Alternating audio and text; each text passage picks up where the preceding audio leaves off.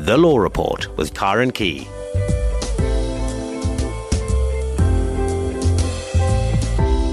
And a very good evening to you from tonight's Law Report program. Well, as you know, once a month here on the Law Report, we run a legal clinic trying to answer a range of questions on a number of different topics. And tonight, being the second Monday of the month, it's again time to open the lines for you to ask that legal question that doesn't quite fit into the other topics we discuss here on the Law Report. And before we begin, just a reminder that there's a list of available documents on the Facebook page, Law on SAFM. If you'd like any of them, post a message on Facebook, but please do remember to include your email address, or if you don't have access to Facebook, you can email me on law@safm.co.za and I can send you a copy of the list so you can choose what you want. And if you would mind just being patient for me to send you that, because every time I get back to my office, the power's out. So as soon as the power comes back on, I will start sending those out. But I always seem to miss it. I'm either not there when it's off or on, or anyway, bit of a nightmare. Well, I'm joined once again this evening by attorney Nicoline Skuman-Low, and she's a director of Skuman Inc. Attorneys, Conveyancers and Notaries Public.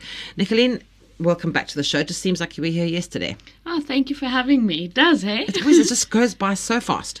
Well, if you have any questions for us, you can call us now on 0892 10 2010, 0892 10 2010. We just have a couple of emails that we just need to get through quickly, but if you want to call in the meantime, you can call in, leave your name and number with my producer, and we'll call you back as soon as we're done with these emails. And as I said, there are just a few of them, so we won't be very long. The first one is from Costa, who says, I've a question. Does an attorney who opens up his own practice as a sole practitioner with no employees working for him have to appoint both a compliance officer and money laundering control officer in order to comply with the FICA Act? Well, all attorneys are, such as the financial institutions, accountable institutions in terms of the FICA law, or FIC Act, if one wants to be exactly correct about the abbreviation. And that means if you're a sole practitioner, unfortunately, you have to comply with the provisions, which means you will be the office bearer of all the different role players in terms of the Act. So, in short, yes, you have to appoint that, and it makes... In that instance, you are simply the only person fulfilling all those roles. So it doesn't matter that there are no other employees. You then, unfortunately, have to be everything. Unfortunately not, but everyone starts somewhere, you know.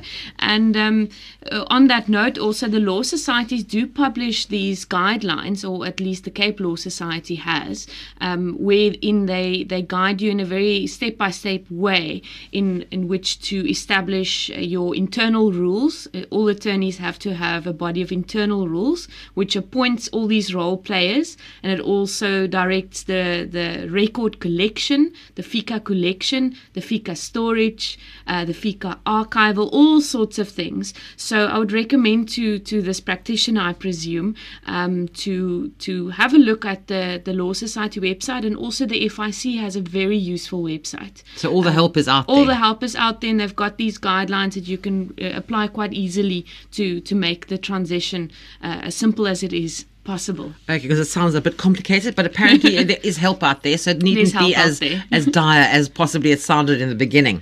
Right, we have an email from Jacques who says, if a block of flats say in a notice that they are not liable for any loss or damage which occurs in the premises, does such a denial of liability stand in law? Well, that's always been a very interesting question, especially at shopping centres as well, where you also see those signs being put up in the parking garages, for example, and then your car gets broken into, or whatever the case may be. Unfortunately, those signs do not exclude all forms of liability. If there's an element of negligence, for example, if security is to be provided and there was a breach of the security in this parking lot, for example, or someone willfully caused damage, then of course it won't necessarily just exclude the liability. But your starting point is always to identify where the fault lies. Who caused the damage? Is it a co-owner?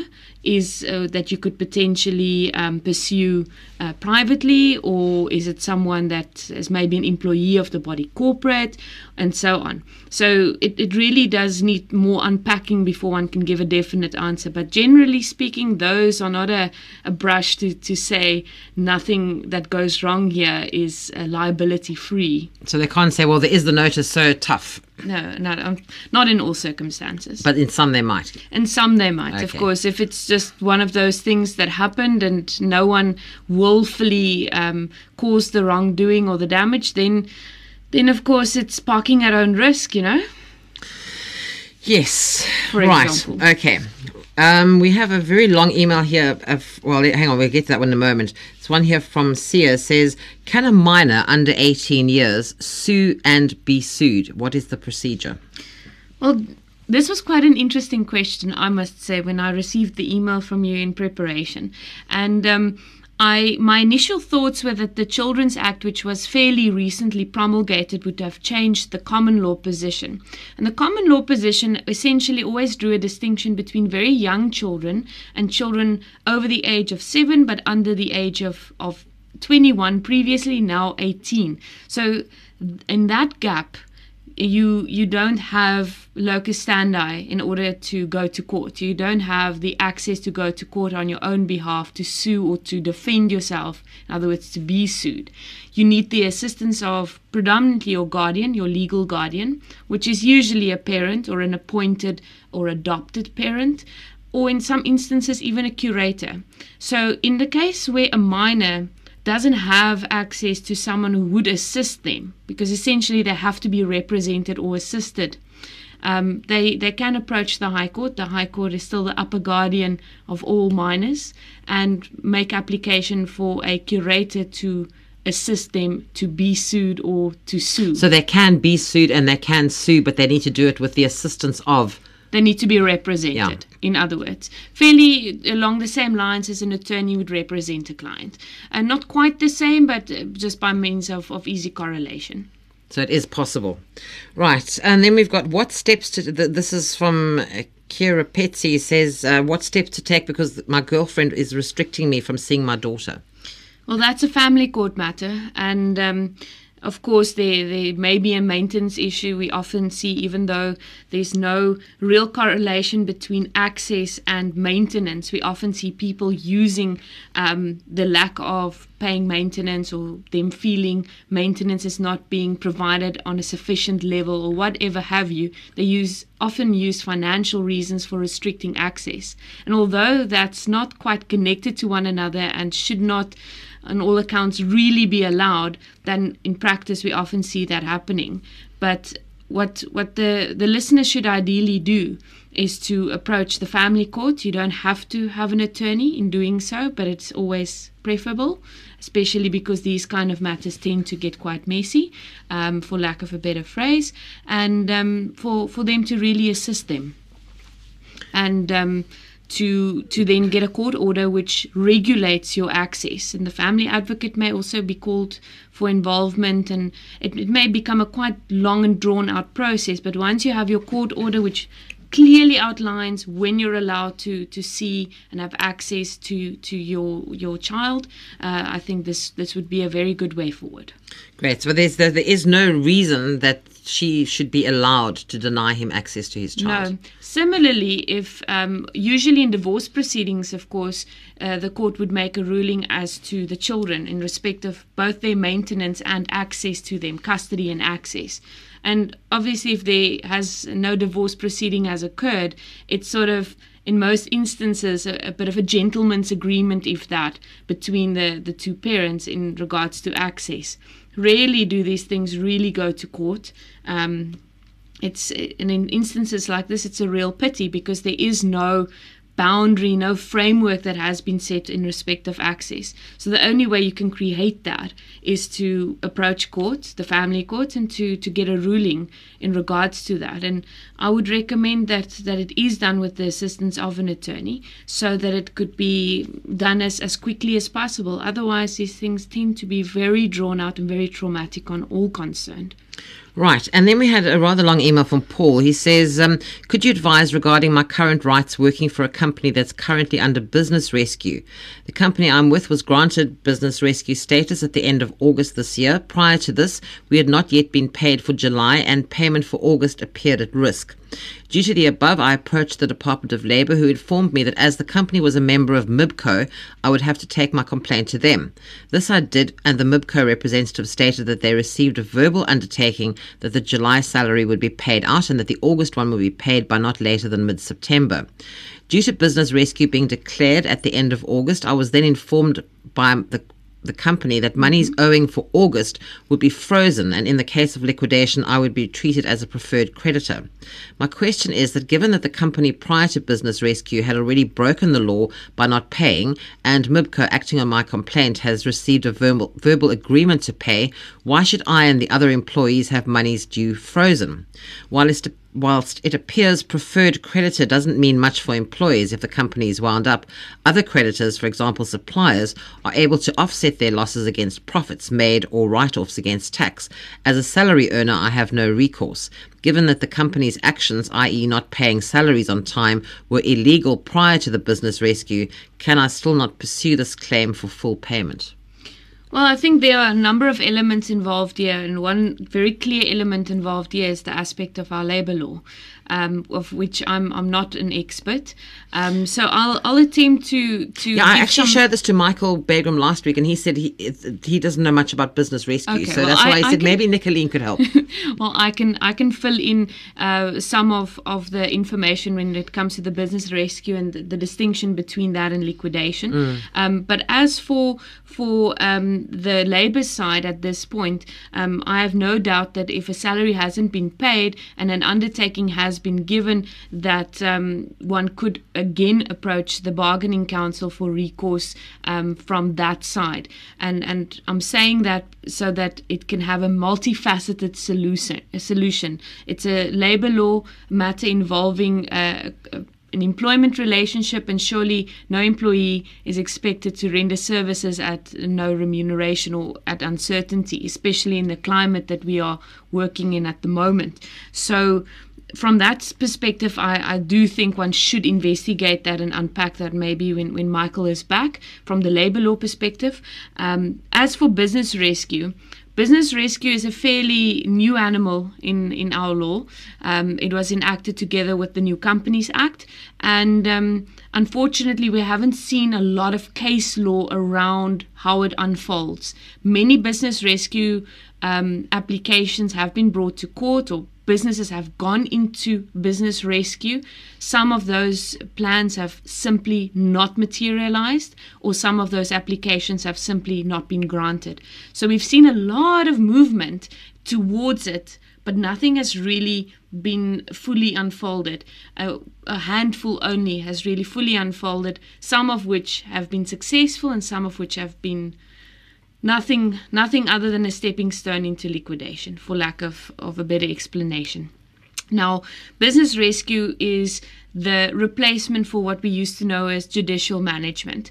It's purportedly less invasive than its predecessor from the company's perspective, and it's aimed at really fixing the hole in the sinking ship and to get the business back on track.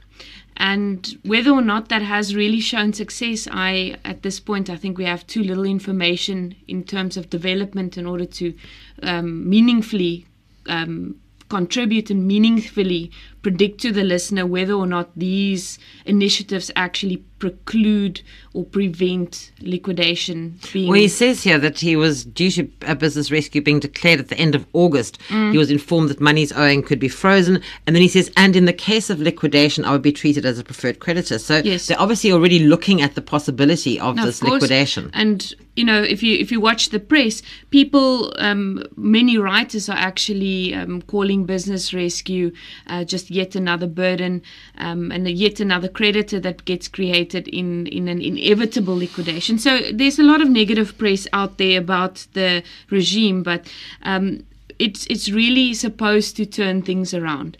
And when that happens, there's a period of usually 6 months, sometimes longer, where all the claims of creditors are put under a moratorium. So it's not technically correct to say that everything gets frozen. Your creditors cannot lay claim. Your suppliers cannot demand payment. Your mortgages, all of those things are essentially frozen in time. And there was a question and a comment that just came in on somebody called in and said sometimes it seems as if companies go into business rescue just to get time to remove the assets from the company. Is this possible?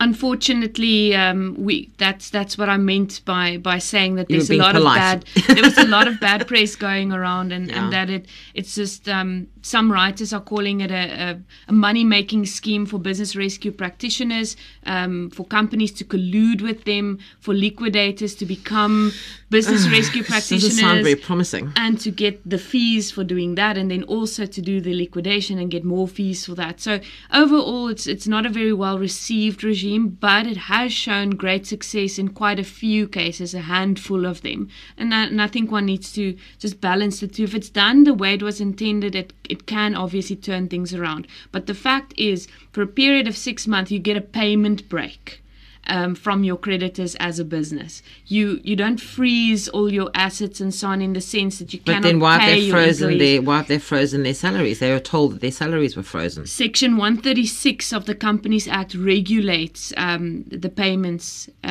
to specifically your employees, and they are on the list of preferential creditors, but they're not very high up on the list. So their salary that they're being owed for 2 months, what happens? That can, in effectively, you're telling me they can freeze it. Well, in effect. In effect, practically speaking, if your business goes into business rescue, the test is that it can foresee that it's not going to be able to pay its creditors. That's the test. Of course, I'm oversimplifying the test now, but it's if you have a cash flow problem, essentially, and you can see that you will not reasonably be able to meet all your creditors and their obligations, then you can make application or go into business rescue. So it's not a case of a liquidation where your liabilities have exceeded your assets. So it's not quite as bad as that yet, but you have, for lack of a better term to describe why you are in business rescue, you have a major cash flow problem in your business. So in the case that you're not paying your employees, there simply may not be cash to do so. But you mentioned right at the very beginning the fact that they were given a verbal agreement to pay. No, I think you said they should go to the bargaining council. Of course, and at least get something in writing better than a verbal agreement, specifically because the August salary, fair enough, is involved in the business rescue process. And of course we can unpack that, and you can see what the plans are and all the documents that are being considered to try and turn this around. And then you can more accurately say to the listener what the likelihood is of the payment being forthcoming and when it would be forthcoming. But as for the July salary that has not to this been paid, and to this account not yet been paid, that of course in my view falls very much out of the business rescue process. And even if there is a cash flow issue, then technically speaking, from a legal perspective, it's a separate issue to the issues involved in the business rescue. Now, your employees are on the list of preferential creditors in terms of Section 136 of the Companies Act, which regulates the business rescue process. And of course, yes, if the business ends up being liquidated, you are, amongst others, with SARS, also a preferential creditor. But by the time it gets to liquidation, we all know that all the assets must first be made into cash, and then it gets equally distributed. Obviously, first to the preference creditors, and then to everyone else standing in line. So you may wait, practically speaking, if the cash flow issue is going to lead to liquidation, and I see a clear golden thread of it leaning towards that in this correspondence, then the listener must really be open to the idea, as unpleasant as it may seem, that he's going to be waiting for a very long time for that salary. But the July one he can fight for, because but that July fell one without. Yes. And the verbal agreement thing, he can actually still take that up with the bargaining council. Of course. So he does have some recourse here. But I do think you need to start thinking of a plan B. Right, and then we're not going to be. We've got an email here from Mama Salo. It's all about terrible problems having with the Department of Home Affairs, trying to get some access to, the son apparently was left some money by his father for an education policy. He wasn't able to use the money to complete his education because she couldn't get birth and death certificates from Home Affairs, and it has been going on since 2012. I mean, that's when she first applied in 28th of March 2012. No, of course. I mean, and there's literally a list here of dates and times, who was spoken to, the length of the phone call, what was told, case numbers. I mean, it looks like an absolute nightmare. I saw that email. It's absolutely shocking. Of course, it would seem that every internal, She's done amicable avenue has been exhausted. There's a piece of legislation that really works hand in hand with our constitution, the promotion of fair administrative justice, and that piece of legislation can really be used to her advantage. And then, of course, you'll need to appoint yourself an attorney and probably go to the High Court to get an order to compel them to issue those certificates. I mean, it's insane. I mean, the whole thing is ridiculous. And to claim costs. But, the minute you issue summons against a government department, automatically they get longer time to respond to each and every allegation.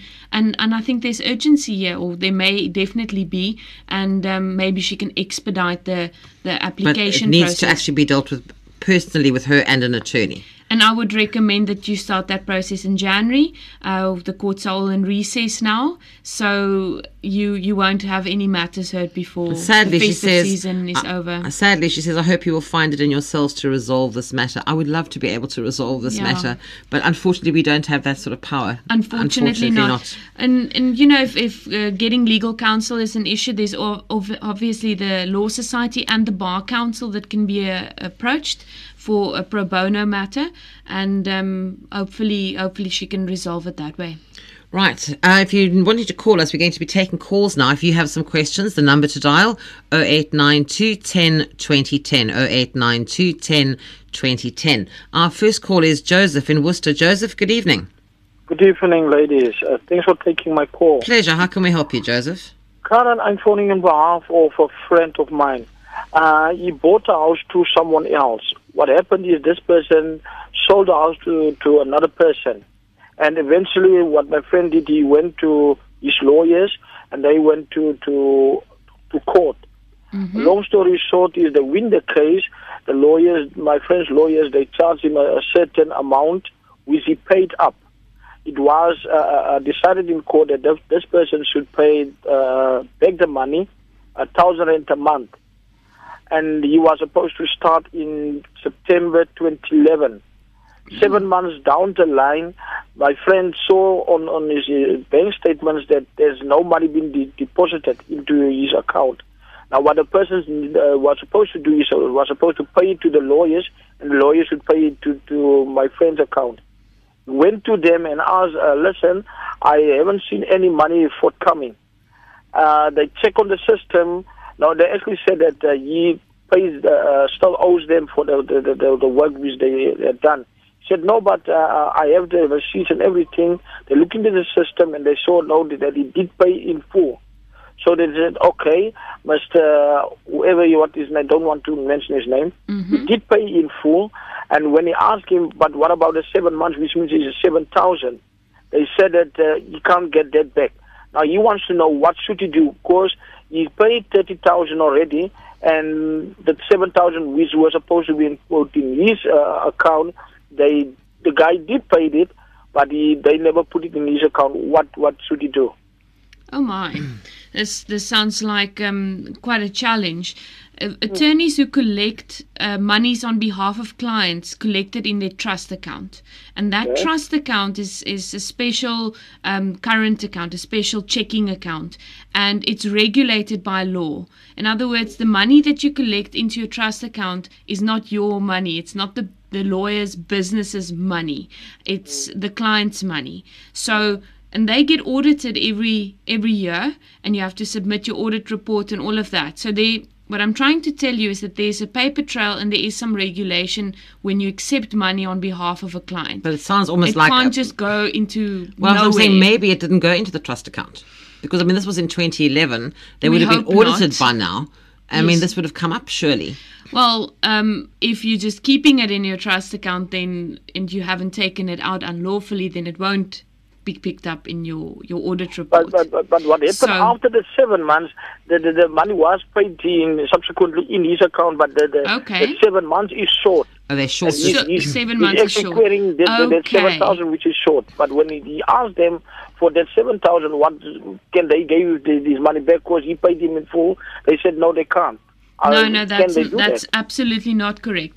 I would recommend that he takes all his statements and that he approaches the attorney amicably one more time, even if it means that he appoints a new one to just try and resolve it quickly. If that fails, then he can go to the Law Society and they can actually request a taxation of the matter and request that the attorney also gives them records from their side, and they can call it an account reconciliation to determine where the money has gone and then to do a refund. Although it happened in 2011, it's still appropriate. You see, if the matter is still open, then yes, you may. But if they can prove that there was a lawful account and all of that, then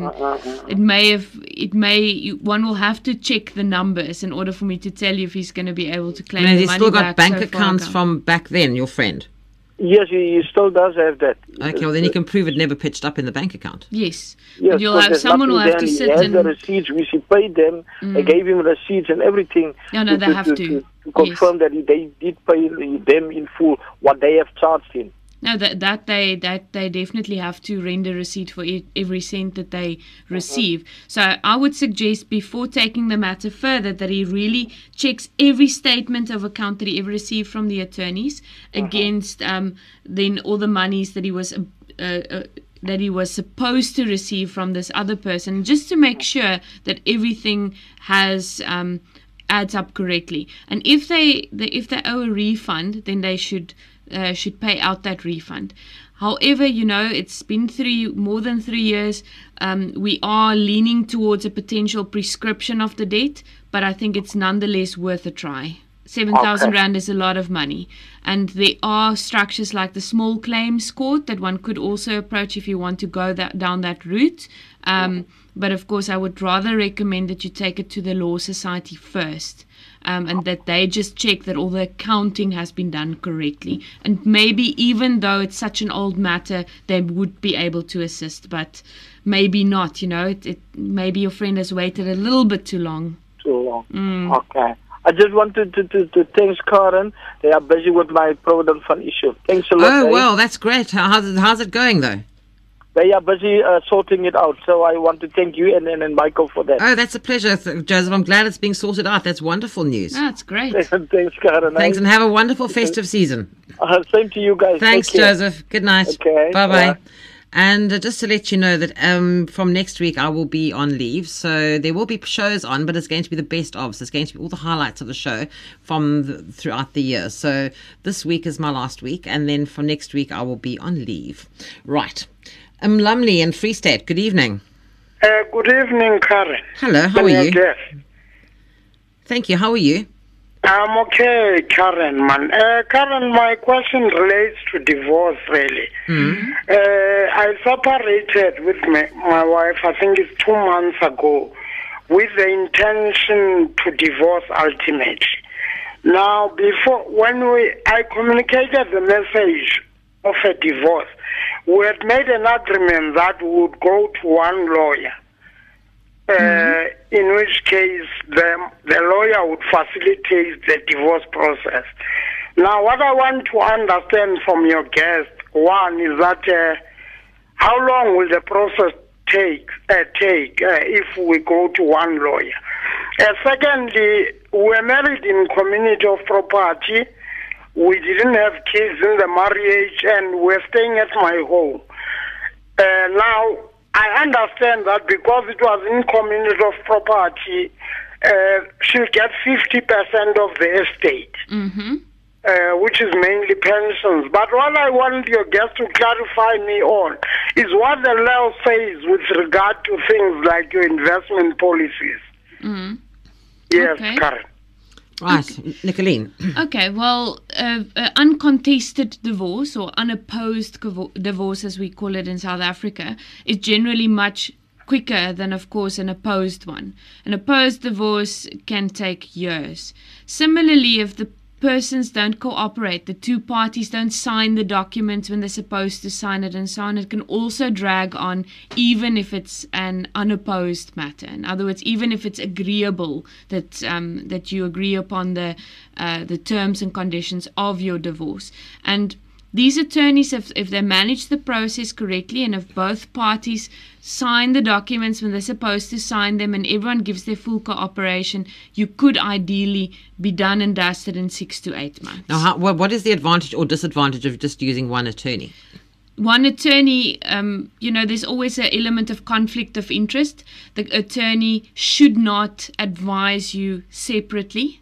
That you should be with the attorney jointly if you just want someone to draw up the paperwork and to put it into legal terms. Of course, it's much more ideal for each party to have their own representation so that you can understand the ramifications of everything that you would be signing. And that's why the law is structured the way it is, to give each party the opportunity to have their own counsel and to have someone who is dedicated only to their interests and to explain everything appropriately and all the ramifications. An attorney acting for both parties, essentially, whether you want to call it facilitating the process or only drafting the documents, in my personal view, is treading on a very dangerous ground, because that attorney will have to be very, very careful not to ever give more advice to the one party, or different advice or separate advice. Otherwise, you may not be objective, and it's a very dangerous situation. So only if it's managed properly and if it's done with honesty and integrity and transparency on the attorney's part, can it work and can it facilitate quick conclusion. If, however, everyone isn't on the same page as it may be, then this may actually result in a dragging on for much, much longer than a contested divorce would have. So I think you must just realize the risks in only appointing one attorney. And what Lumley was actually wanting to know was, how does all of this affect his investment portfolio? Well, in a marriage in community of property, I always explain when I meet with clients who need anti-nuptial contracts drafted, just to draw the line and to create sort of a baseline or a benchmark to which we can compare the options available to them. And essentially, your marriage in community of property, I always say, creates a pool between the two of you, or one indivisible estate in legal language. And within that pool or indivisible legal estate, you pour all your assets and all your liabilities in, both husband and wife. So everything, investments, your pension, your provident funds, your fixed property, your bonds, all of that is pooled together. So unfortunately, unless you can prove that it was an investment that you had before the marriage started and you didn't contribute out of jointly owned funds and all these things, which is a very hard onus to bear, I'm afraid that all your assets, regardless of what type of asset it is, will be pooled in the division of the estate. So, Lumley, everything is 50-50 then? Yeah, can I ask just one thing? You see, the lady I was married to was unemployed, and because of the risk you've just outlined about taking one lawyer, could I advise her, or would the Legal Aid Board be able to assist her? Yes, of course they would. So can I go ahead and advise her to go and seek aid there? Yes, I would say that is a much better way forward, that each of you has their own attorney, and the attorneys can obviously work together and put the agreement together. But I think it is very important, and for the attorney's integrity's sake also, it's very important rather to remain only dedicated to one client and not to both sides of the dispute. All right. No, thanks a lot, All Karen. the best. Thanks, Lumley. Thanks for getting through. And I'm All sorry right, to hear cheers. about the divorce. Thanks a lot. Good night to you. If you have any questions, the number to call 0892 10 2010, 0892 10 2010. Ahmed in Ladysmith, good evening. Good evening. How are you? Very well, thank you. How are you? And how is your guest?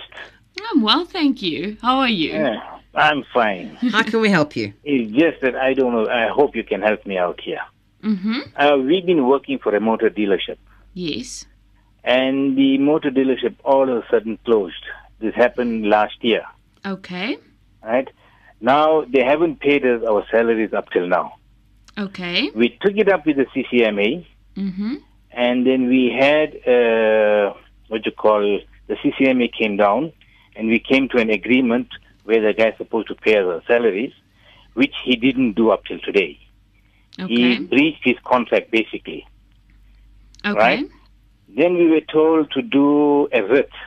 Yes. Now, when we went and did a writ, they sent an interpleader, Mm-hmm. and on that interpleader, I just realized the other day, I got back everything from the sheriff, right? Yes, yes. From the sheriff. The other day, I realized that on the interpleader, they had an affidavit, Mm-hmm. which had no date, Mm-hmm. which has nobody's name there that signed the affidavit, just had it signed. Okay. And they haven't paid us our monies up till today now. How do we get our monies out?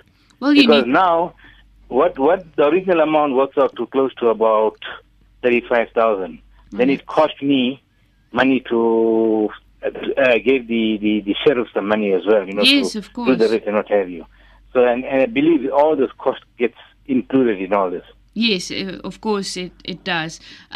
What you'll have to do is oppose the interpleader and basically then say that it is defective. An interpleader is usually in order to, when a writ gets issued, it's for the attachment of goods or monies or whatever the case may be, or for fixed property. You get a writ for fixed property as well. So an interpleader is then basically a document that says that that specific item or items are not owned by the person who is owing you money. And Okay. that's why you can't attach the goods and sell them at an auction. This is just in very oversimplified terms. So if you believe, A, that the contents of the interpleader is inaccurate, fraudulent, or anything along those lines, or fatally defective by the fact that it isn't signed properly, you need to bring an application at court, which unfortunately is probably going to cost you a little bit of money if you can't get one of the clerks or someone to assist you with that. They are generally quite helpful, but I'm afraid to say not in this time of the year. So that would be your next step. You need to oppose that, and it's usually got a 10-day time frame. Okay. Because what happened here, this is the father and son, basically. Mm-hmm. Right? Now, what the father does, the father, he put the company on the son's name, but he is overall the director of the company as well. But now these companies, he just put it on the son's name. Okay. So, at the end of the day, everything comes to the same Yes. pot. So you may, in any event, have to do what, I don't want to become too technical, but you'll have to maybe pierce the veil, as we say. And that means essentially to keep the persons or the person behind the business accountable for the monies that are owing. So you'll probably need some legal assistance, and if you're not employed at the moment, then legal aid is always an avenue to pursue for legal assistance, or the Law Society can also appoint an attorney on a pro bono basis. But you'll have to oppose that interpleader, and if you say the money isn't where we think it is, then you have to pierce the veil, which is yet another court application. So did you say there was a time limit on this? Yes, a 10-day Ahmed, for the... when did this happen? When did you This discover? happened, basically, it happened last year. No. It's going on to No, now. the interpleader thing, or that you discovered is incorrect. Interpleader, I only discovered it now. How many That was days last ago? week. Last week. Okay, so you need to make sure that within the 10 days, bearing in mind, though, that most of our courts are in recess, which means the days don't count until January. But as far as I know, most of our lower courts are only going to recess now this week. Okay, no, because I did haven't send it checked to... that. You'll have to just check that for me. But basically, don't leave it. Yes. Tomorrow morning, first thing, you need to go and do something. Otherwise, you're going to run out of time. And then Well, you I have to did bring send a it to one of my condemnation. attorney friends in Maritzburg. I've emailed him everything. Fantastic. Then that's the first good step. But is he actually moving on it? Is he doing something? In fact, I would have phoned him. I didn't phone him today. I'll phone him tomorrow. Yeah, ask him what he's happened. doing. Don't just send it to him. He must actually go to the court or do something with it. Otherwise, you're going to end up running out of time. No, sure.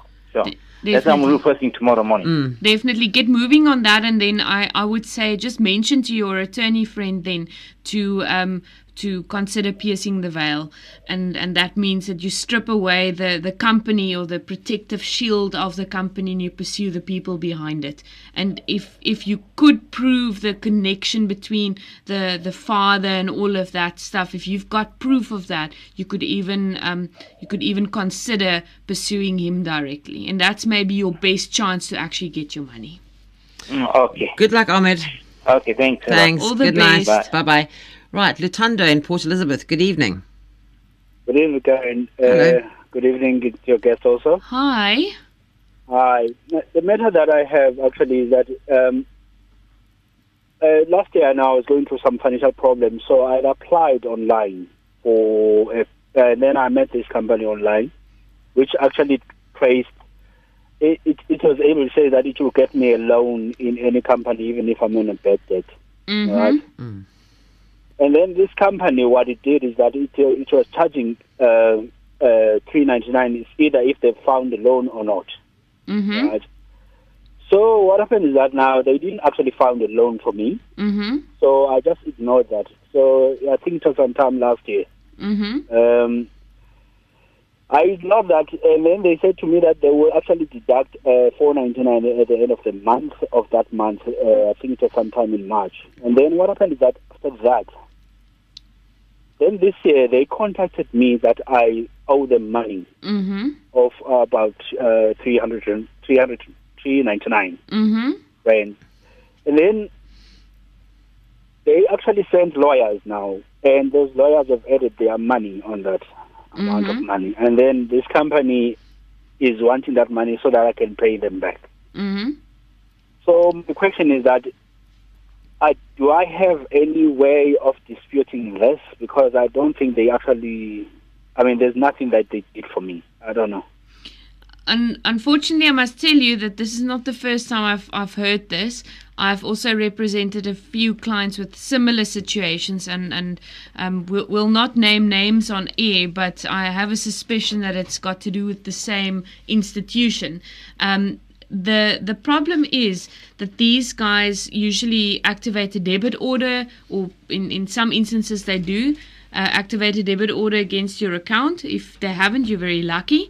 But long story short, I would recommend that you approach the Consumer Commission, because this is a breach of the Consumer Protection Act, in that a supplier is obligated to render a proper high quality service. So in other words, if your service is to find a loan, then that is what you are being paid for to do. And if you weren't able to perform that, then in terms of the Consumer Protection Act and bodies of other legislation, even, you haven't performed, in my view, not then entitled to any remuneration for the service you didn't render, or at least it needs to be of good quality. So in terms of the Consumer Commission should be aware of this institution. If my adding one and reaching the answer of 2 is correct here, and you should at least have an avenue of an ombud structure which could then resolve this for you. The problem that I worry about here is that there's now lawyers involved, and the next minute he's going to end up on a blacklist. And, so you've got to sort this out as soon as possible before they start getting all smart about this and,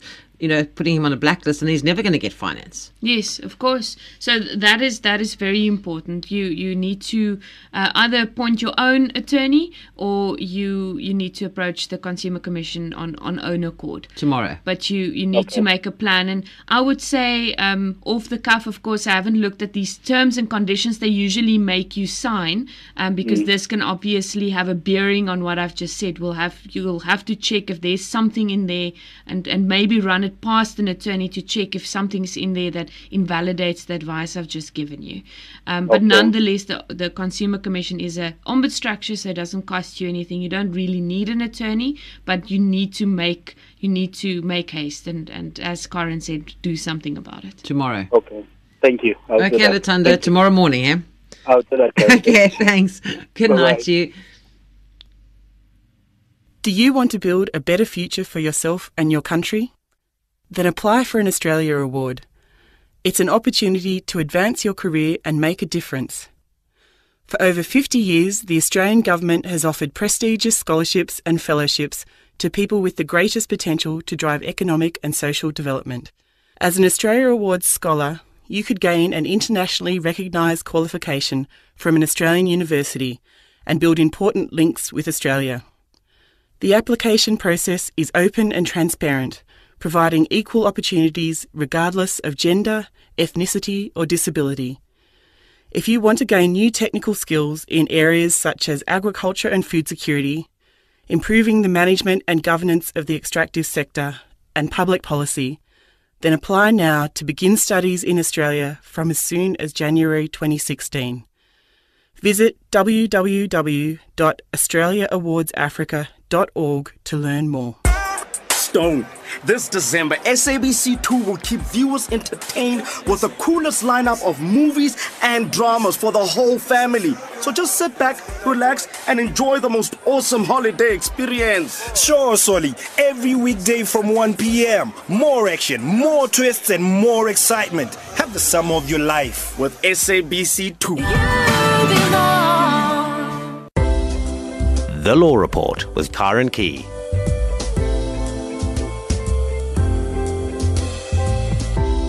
Well, we're coming to the end of the show. We've just got about 9 minutes or so left, and we're chatting about anything and everything tonight. It's the Law Clinic with my guest, attorney Nicolene Schoeman Louw, and she's a director of Schoeman Law Inc., attorneys, conveyancers and notaries, public in their practice here in Cape Town. And we have Abraham on the line from Pretoria. Abraham, good evening. Good evening, ladies. Karen, I just want to know if Nicolene can help me with this one. It will be very short. Mm-hmm. My parents were married in community of property. Yes. My dad passed on last year, so now we're at the stage of the 50% of my mom's the property has been transferred into her name. Okay. I just wanted to know, because something, the amount that the municipality, there's a memo that the municipality must send to the lawyers. Yes. Now, that amount sounds to me too high. What can you advise me? Tell me what is it that need to be that we have to pay, or my mama has to pay up front? Because on that memo, they said there's the municipal account is all paid up. Yes. But according to them, there is things like water, electricity, and sewage, and rates and tax, and all that kind of things. That it's about amount of 10,283 rand. Can that be right? Well, it depends on which area you're located. In every municipality, we need to distinguish between two things quickly before I go to the areas and how they regulate these things. Firstly, each municipality has their own way of determining what we call the municipal value, and that is usually the value that you use when you are administering the deceased estate to indicate in the liquidation and distribution account as the total value of the property divided by 2.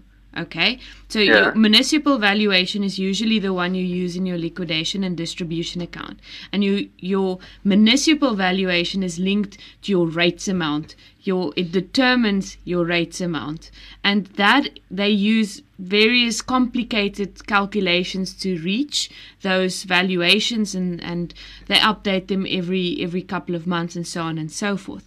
So essentially what one needs to distinguish between the valuation that you'll indicate in the liquidation and distribution account, and then, of course, when you are endorsing the title deed, in other words, transferring the 50% of the property from your deceased father's name into your mother's name, then you have to get a rates clearance certificate.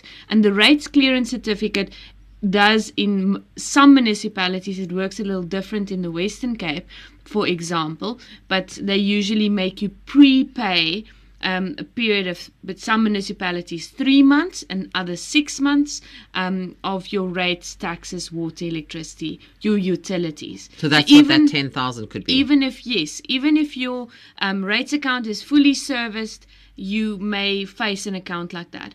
If you feel it's inaccurate, because I am a conveyancer as well, and I have encountered calculation errors on the part of council on various occasions, then you need to go to the finance department at the municipality and basically take all your receipts and your latest rates accounts before you made application for the clearance figures, so they can check that they've updated their system with the latest payments, because that may cause the variance which makes that amount so high. But can it be possible that we still, because we're still paying, but I've on behalf of my mom, I've paid over that amount already, but we are still paying, which means that... Yes, you have to still pay. And when the transfer goes through, you fill in a refund form and they refund you. It's a silly system, especially in a deceased estate setup. But it's meant for when property's being transferred from one person to the next. The current owner needs to keep paying until transfer goes through, and they pay the rates and taxes in advance. And when the transfer goes through, that which you've double paid, essentially, you get back as a refund. So you need to, once the transfer has gone through in the deeds office, the endorsement has been done in the deeds office, your conveyancer should assist you with completing the refund form to get the monies recouped. But when I spoke to the lady at the municipality, it is in the Western Cape. Okay. It's in Drakenstein. Okay. So when I spoke to the lady at which are working with these things, she said to me, my mother should have only paid the rates and tax and not that big amount. Okay. And what also happens now, I've paid over the administration fee, and the administration fee display on the account of my mom of September also. Okay, so then more so, I think you need to approach the finance department. Remember, the guys who do the rates clearances are in a different department to the guys who make sure that the records are up to date. And the thing is, and especially with all due respect to the smaller municipalities in the Western Cape, these guys are not functioning on the same system as the city of Cape Town in the metropole. Yes. So you'd have I find, and I've done 2 transfers of late, which their system doesn't always update accurately, so you often have variances with those figures. And I do highly recommend that you take all the accounts and your proofs of payment, and you get a number of someone. In all likelihood, you won't get that in December. You'll probably have more luck in January, and then speak to them on the phone if you can't physically go to the office and sit with them and sort it out. Now, I'm going to Cape Town in January in any case. Great, then if you do that. And I spoke to the lady. She said I can come and see her if... Great, and then you just fill in their refund form, and if they've made a mistake, they'll just refund the monies. Okay. It shouldn't be an issue. Thank you very much, Okay. Well, Abraham, I hope you have a good time in Cape Town over the holidays. Welcome. Thank you very much, and thank you very much for this program. It's only a pleasure. Thanks, very Abraham. Informative. Thank you very much. Thanks. Good night to you. Bye. Well, I'm sure we're going to be welcoming lots of visitors to Cape Town over the festive season. As always. And one of those things, you keep saying everything's closing over Christmas. So what happens? Time limits, you said, now you mentioned if people are sort of coming up against time limits, they do stop because the courts are closed. In terms of the courts, yes. The minute our courts go into recess, and usually our higher courts go into recess at a different schedule than the lower courts, it doesn't always coincide. So it's important to go onto the Department of Justice's website and check when your courts are in recess, because essentially it puts the pause button on any of the time limits. Well, this is good because, one thing Michael Bagram often talks about are time limits. They're how important time limits limits are. Of course. And it's nice to know that if the courts are closed, that we aren't going to get penalised for that. No, of course not. So that's kind of what holds. But that doesn't give you an excuse not to go tomorrow if you need to do. I always have this thing, go tomorrow. Don't leave it till next week. Definitely. Because then it's late. At least go and get the information. Make sure you know when the time limits are going to expire if they are not expiring right now. And don't leave it up to chance. Don't assume. No, because we've often had emails to the show 4 years ago. And Michael sits here and says, it's just it's too late. It's just too late. If there's a problem, sort it out tomorrow. Yes. Always tomorrow. I love that. Don't procrastinate tomorrow. So at least now we know if you have something that's coming up for a time deadline now over the holidays and the courts have closed for the holidays, you're not going to be penalised. The clock stops. It starts again when they come back. So make sure you know what date that is. Yes. So you don't think in the middle of January, I wonder if they're open now, and then your time's run out. Exactly. So rather know what you have to do and by when and plan it accordingly. Make sure your attorney is back from holiday and all those things. Yeah, it's a case of taking responsibility here. Definitely. Well, my thanks once again this evening to Nicoline Skuman-Low. She's a director of Skuman Law Inc., attorneys, conveyancers and notaries, public practicing here in Cape Town. And she's been my guest on tonight's edition of the Law Report program. Nicoline, once again, thank you so much for being here. Thank you for having me, and thank you for a wonderful year with wonderful shows. And I take it we're going to have you back next year. Of course. Wonderful. So there's a little bit of a change in January because I will be away the first week. So Michael Begrim will be on the second Monday in January and Nicoline will be the third. Great. But we'll keep you up to date with that nearer the time. Great. As you all know, the Law Report is on the air on SAFM every Monday evening between 9 and 10. And just remember the available documents on Facebook, Law on SAFM, or email me on law@safm.co.za. And tomorrow night I'll be back with you with Health Matters, the phone-in, and we'll be focusing on depression with Dr. Franz Korb. So join me then. Stephen Kirk is up now with some nighttime music. Hello, Stephen.